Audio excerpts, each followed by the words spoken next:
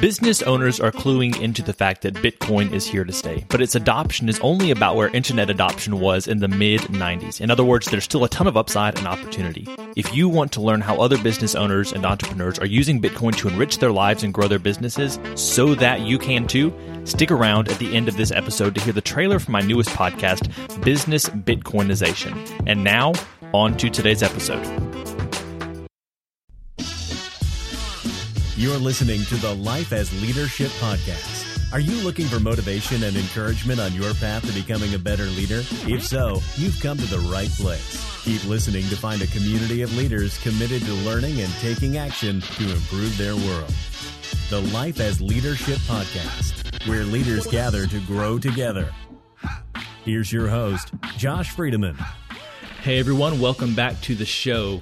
Today we're going to be discussing the interview that we had on Monday with Brian Preston and Bo Hanson, who talked a little bit about how to use money wisely, especially in your late teens and early 20s, and how to make the most out of your educational time in college and really getting started in your professional life. Joining me back in the studio are my friends and fellow leaders, Ainsley Burford, Ethan Kelly, and Isaiah Friedemann. What did y'all think about the episode? Ethan, what did you think? I loved it. Lots of great, no-nonsense advice and very applicable, very relevant, and from guys that are very established in their field. So it's great to hear it. Yeah. Ainsley, how about you? I really enjoyed it because the information they gave didn't seem like they were trying to sell me something or they were trying to actually diss young people. They were actually trying to explain the reason why young people don't really invest all that much is because they don't really know how, or they don't think they have enough to invest. I think they gave some really great pointers that were applicable for young people especially. Yeah. Zaya? I thought it was really good. It was nice to hear it right before I go off to college, I think, just to have a few of the things in mind. One of the things I liked that they brought up was a point they made several times just in passing, but they're talking about deferred gratification, which I think is something that's alluded to a lot, but it's nice just to put a finger on what exactly it is and how I can integrate that into my life. Yeah, and so deferred gratification is one of those nice, $100 terms. Explain deferred gratification for us. Basically, don't buy on instant impulses. Wait, see if you still want it, and save up and buy the one thing you really want instead of getting a bunch of fast food meals or whatever else comes up randomly. That seems fun at the time, but may not be best for your total financial state. Absolutely.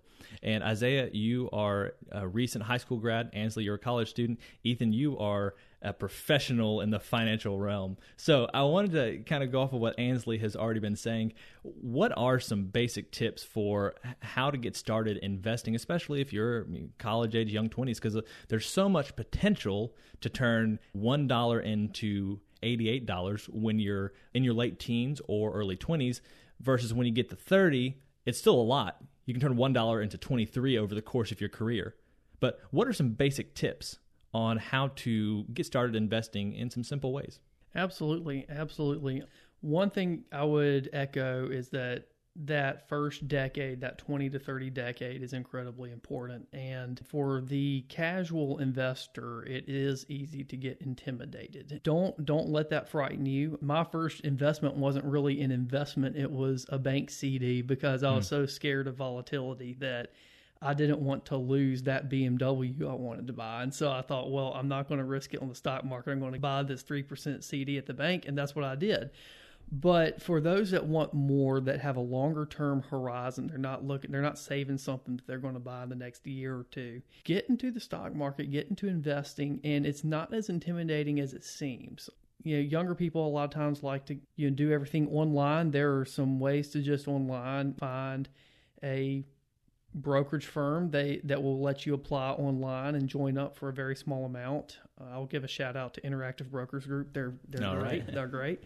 Not sponsored, but hey, not if sponsored. You would like to sponsor the show. But I will also say this: a lot of brokerage firms have brick and mortar locations near you, and so I also use TD Ameritrade. Those guys have a brick and mortar location near me. I go in, they know a lot. They help me with all the sign up paperwork. They don't have a very high minimum investment. So you can just walk in the door, plop down your $1,000, $2,000, whatever, and they can help get you in a good mutual fund or something. And so there are some easy ways to get started in investing that don't involve you getting into something too complex. You don't buy the TV commercial selling you a brilliant options trading strategy. So what Ethan's just shared is something that is not too difficult, but it still seems like it feels like there's a barrier to entry. So maybe Ansley and Isaiah, from your perspectives, what are some things that, as you think about investing, things that kind of hold you back? When I think about investing and when people use the kind of terms like Ethan was talking about, I feel like I haven't met the mark yet. Like I haven't made enough income to actually be able to take those steps. Because like you said, $1,000 does sound like a lot of money to me for someone in college right now. But I realize if I do decide to take that step, that money's going to work for me. Yeah. And Brian and Bo talked about how over time it could even be making more money than you're making in a single year. I think part of it for me is just quite literally a lack of knowledge on how to get involved with the stock market, and also just the lack of open dialogue as far as how young people can get involved. Like, I really appreciated this podcast by Brian and Bo because they gave very practical tips, but also I still don't have a ton of practical knowledge about how to even get in that game or get started on doing that. Yeah, and there's going to be some resources from the Money Guy Show in the notes that will help you to get a better feel for what exactly needs to happen and even where you should be in your 20s financially if you're really on top of your game, which the Money Guy Show can help you to do. Well, Brian and Bo talked about maintaining a frugal lifestyle out of college, about how you can make a $10 bill go really far when you're in college, and then when you graduate, you can get lifestyle creep, and basically suddenly you got all these new desires, all these new opportunities, you got all this money to spend, and they recommend maintaining a certain degree of that college frugal lifestyle out of college. So what would be some good ways that you have done that, some practical advice? Yeah, one of the things that I think of automatically is straight out of college, I kept my food budget low. So I spent, as some listeners to this podcast already know, I spent a few years after college in Honduras teaching at a school. And I would say the plurality of my meals every week were rice and beans, with maybe something else, but it was rice and beans. And I saved a lot of money that way. And I continued trying to eat very cheaply, even after getting back to the United States. Another thing that I will say that I did not start doing until a couple of years ago is budgeting. It helps you be real with the money that you're spending, and it helps you to know where every single one of your dollars is going. So they're working in the directions that you want them to work in. So that's what I would say. I don't know if either of you have anything to say as far as living frugally goes, though. Yeah, well, one thing, just building off what you just said, it's kind of crazy if you think about like going out to eat 10 times could easily be $100, and that's $8,800 for you, whatever, when you're 65. There you go. Think about that. So it's like, do I want these burritos and hamburgers, or do I actually want to have the lifestyle that I want one day when I want to retire?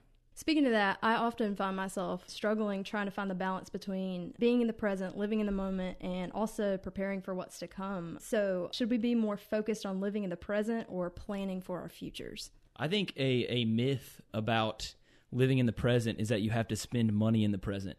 I have gone out to eat many times with my friends and not actually spent money. I very rarely spend money when it's my own money when I go out to eat. Occasionally I'll spend my parents' money to go out to eat, but it just seems like very instant gratification, but very low lasting payoff, I guess. It doesn't last.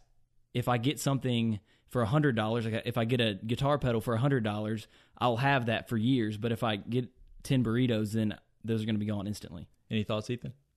I totally agree. I'm a big fan of saving your purchases for something that lasts. That's why I'm a car guy. You can save up and buy a car that you like, and you can enjoy it every day for years.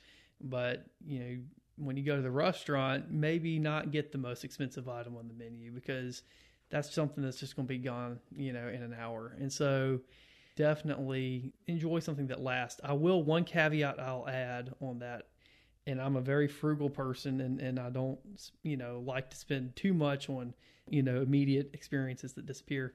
Sometimes experiences are important. And Absolutely. So, one thing I think of is that, my wife and I, last few years, coming out of school and everything, trying to be very frugal and everything. sometimes it's nice just to splurge and get away for the weekend and have that fun experience that you can always look back on fondly. And so and I remember some good experiences in college too, where it wasn't really necessary, probably should have been studying, but kind of said, you know what, I'll do it. But those are the exceptions. And that's what makes them great experiences and great memories. Every day, on the day-to-day basis, you want to be frugal and be careful about your time and money. I think that's a good point. I think what makes it so valid is that you're having instant gratification, but the memories last a lifetime. Like, I can think of times I had the opportunity to go to Philmont Scout Ranch, which is a lot of money, but it's a 12-day backpacking trip through the Rocky Mountains, and those are some of the best memories I have. I got to do it with my brother, and that's priceless. It had a very high price tag, but it seems like instant gratification, but it's really a lifetime of memories. And I think a big part there is, what are you saving for? Are you just trying to hoard money? Because then you're kind of on like the miser track right there. But the question is, how are you working towards your goals? And part of your goals could include having memories to look back on with the people that you love being around. Another part is just making the most of your experiences. I think you can be too cheap, and a good example of this comes from my own life. My first Thanksgiving in Honduras, I went on a vacation, and I was trying to be as frugal as possible. I was trying to spend as little as possible per meal. So I kind of set this amount for myself. What I would do is I would order a small meal so I could stay within that range. But like within 15 minutes after that meal, I was hungry again. And so literally the entire trip, I would eat a meal and be waiting for the next meal. And that's no way to spend a vacation. Like that's not a good thing. On top of that, it was raining and all that. But when you are on a vacation or when you're living life, you want to live a life at a decent level. If you're too frugal and you just don't enjoy what you're doing, then that becomes something that you got to really question your priorities then, I think. Absolutely. I would like to echo what Isaiah said at the very beginning. You don't have to spend money to have a great experience. I tell lots of stories, but when I was in law school and I was dating my wife, we couldn't always go on dates. I mean, I just couldn't, afford to go on a nice dinner date all the time. She lived in the same neighborhood as I did, so our dates really were going on a walk through the neighborhood. And you know what? It was free. And so, and it wasn't much, but you know what? We have a lot of good memories walking through the trees of that neighborhood, looking at all the houses and talking about our big plans and which houses we liked, which ones we didn't, what kind we wanted to buy when we got older, and all of that fun stuff. And so I bet you had a lot of good memories after you graduated from law school as well, when you actually had a little more money to spend. So one of the things that Brian and Bo talked about was how to separate yourself from those around you. And so I guess one of the questions that I have is, have there been ways in the past that you have purposefully set yourself apart from others by what you were doing? Well, one thing I would encourage, especially for college students that are listening, is have a well-rounded education. You absolutely focus on what your passions are and be world-class. I loved that Brian and Bo said that. Be world-class in your passions. Definitely do that, but also make sure you're well-rounded, and that's the value of a liberal arts education. And so one thing I did was, I loved history. I'm a huge history buff, and so I was majoring in history and political science. But I also knew that I wanted to get into investing in that world, and so I picked up an economics minor and a business minor. And so I had some of those hard skills coming out of college on top of my passions. And I was actually became passionate about investing and all of that. So I actually was able to use those hard skills I picked up in something I was passionate about. Ansley, any thoughts? One thing I did straight out of high school, everyone around me seemed to automatically think, like, now's my time to go to university, now's my time to really get the college experience. But one thing I gave up that was standing apart, but it wasn't standing apart to make me look good at all. I held back, and I actually went to community college, which was really looked down upon from the people around me. But in the long run, it actually gave me a lot more opportunity to network with the people around me in my own community that I had already known. So one thing I would recommend to people is not be so ready to leave your hometown straight out of high school, and not be so ready to lose those connections that you have with people. Because one thing I've learned coming out of high school and going into college is networking is one of those things that can get you a long way down the road. Just talking to people, getting to know people, you never know who you're talking to. And that can be so easy to do in the community you've grown up in your entire life. Yeah, absolutely. Building trust with people is huge. And I feel like we live in a time where we don't usually have super deep relationships with people, and those can really pay off in the long run. I really like what I think it was Bo said during the interview. He said, ask the question, why not? Which is something that's given me a lot of opportunities throughout high school. If it's a good thing, and this is just going to sound like really general advice, but just ask why not. I've had a lot of opportunities that I could have said no to, but gave me great opportunities to just be a part of some really cool experiences that I wouldn't have had otherwise. Yeah, and I think sometimes the things that set you apart are not things that people are telling you to do. Now, you may have wise people in your life who are telling you to do things. You may have parents in your life telling you to do things.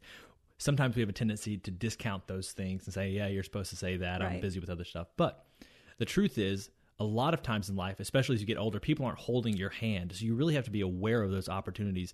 It could be different for different people, but keep your eyes open for opportunities and say, is that something that will help me out in the long term? Because people aren't necessarily doing those things. Investing money.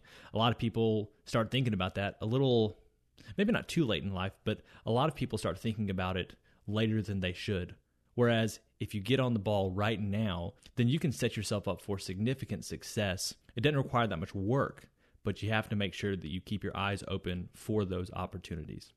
So going off of what you were just talking about, you're talking about the ideas of success. And most of the time when we're talking about success, it's all focused on self. What can I do for me?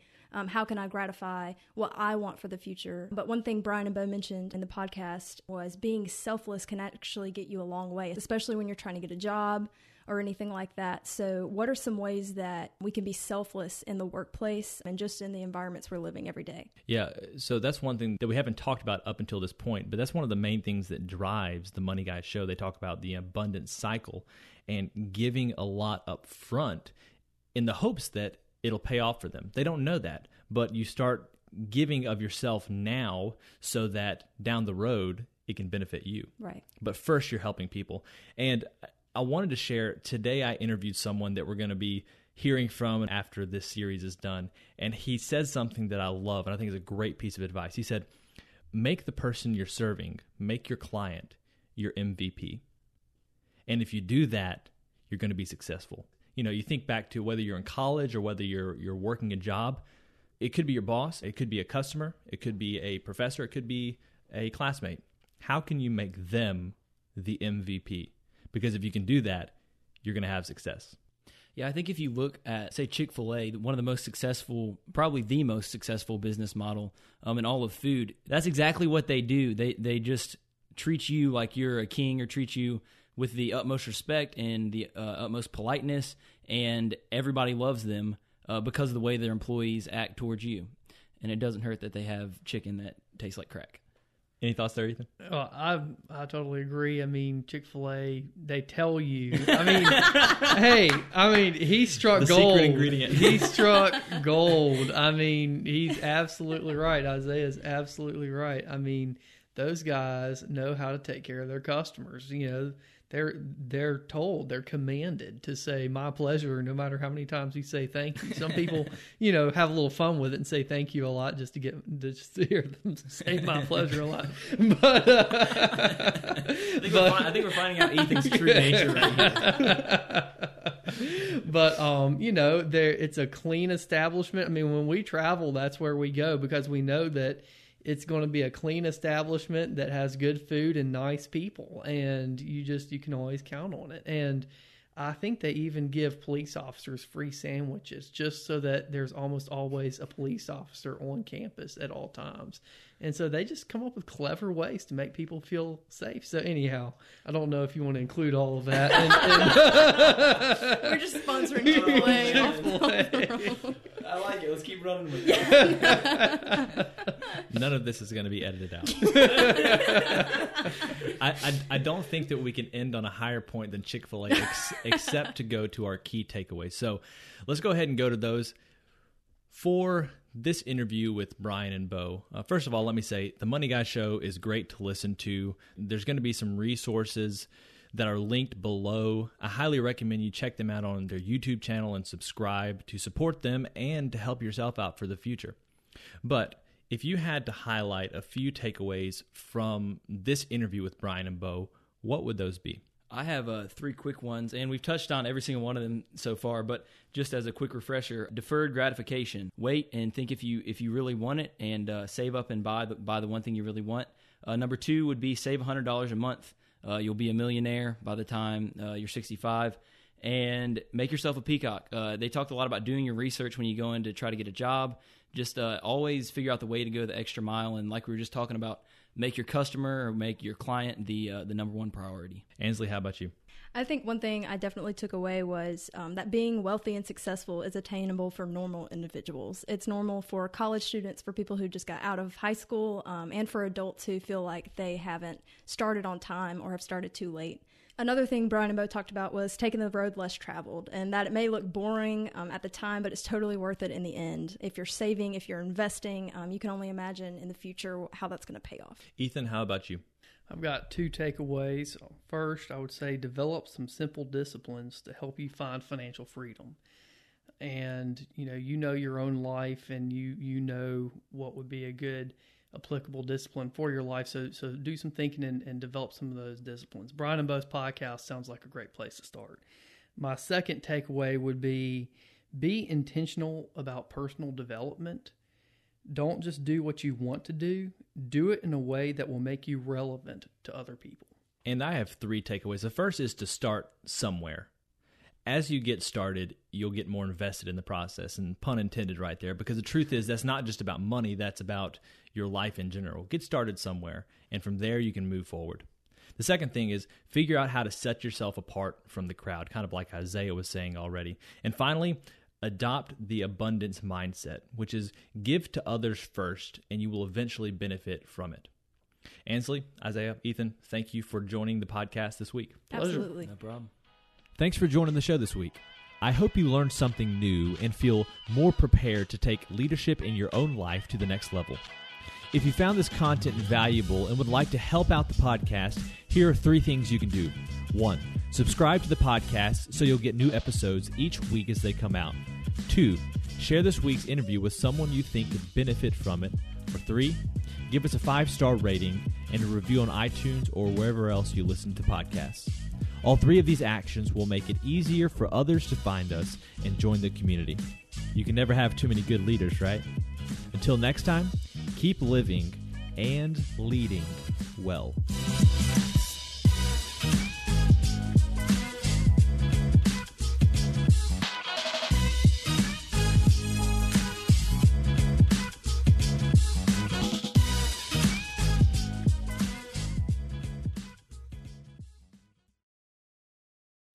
Hey, thanks for checking out this trailer for the Business Bitcoinization Show. My name's Josh Friedemann, and I'll be with you each episode interviewing business owners about how they're using Bitcoin to enrich their lives and grow their businesses. You might be wondering about the name, and I'll get to that in just a second, but first, let me tell you a little bit more about the show and who it's for. Unless you've lived under a rock for the last decade, you've heard of Bitcoin by now. And if you're like me, you heard about it a while ago, but didn't do anything about it until the last couple of years. Then one day, for whatever reason, it finally clicks. And after that, you enter the Bitcoin rabbit hole, as they say. And the deeper you get, the more you see the value of Bitcoin. But maybe you're not there yet. Maybe you don't know much about Bitcoin, but are interested in learning more. Either way, this show can help you. Each episode will introduce you to an executive or entrepreneur who's using Bitcoin, the hardest money on planet Earth, to improve their life and their business. So, what's with the name? Well, it's a play on the term hyper-Bitcoinization, which is used to describe the eventual rapid adoption of Bitcoin as other currencies get weaker and weaker in relation to it. When you compare a seemingly never-ending supply of dollars to a hard cap of 21 million Bitcoin that will ever exist, it feels like only a matter of time until hyper-Bitcoinization happens. The good news is we have the opportunity to be on the front lines of creating a new and frankly better system. Whether you're already sold on Bitcoin and it feels like I'm preaching to the choir, or you're curious to learn more, Business Bitcoinization will help you understand how you and your business can be prepared to take advantage of the massive productivity and wealth that Bitcoin will enable. If Business Bitcoinization sounds like a show for you, go ahead and subscribe. Obviously, you can subscribe in whatever podcast app you're using right now, or go to www.bizbitshow.com/listen. Once again, that's www.bizbitshow.com/listen. I'm looking forward to sharing more soon, and until then, keep living and leading well.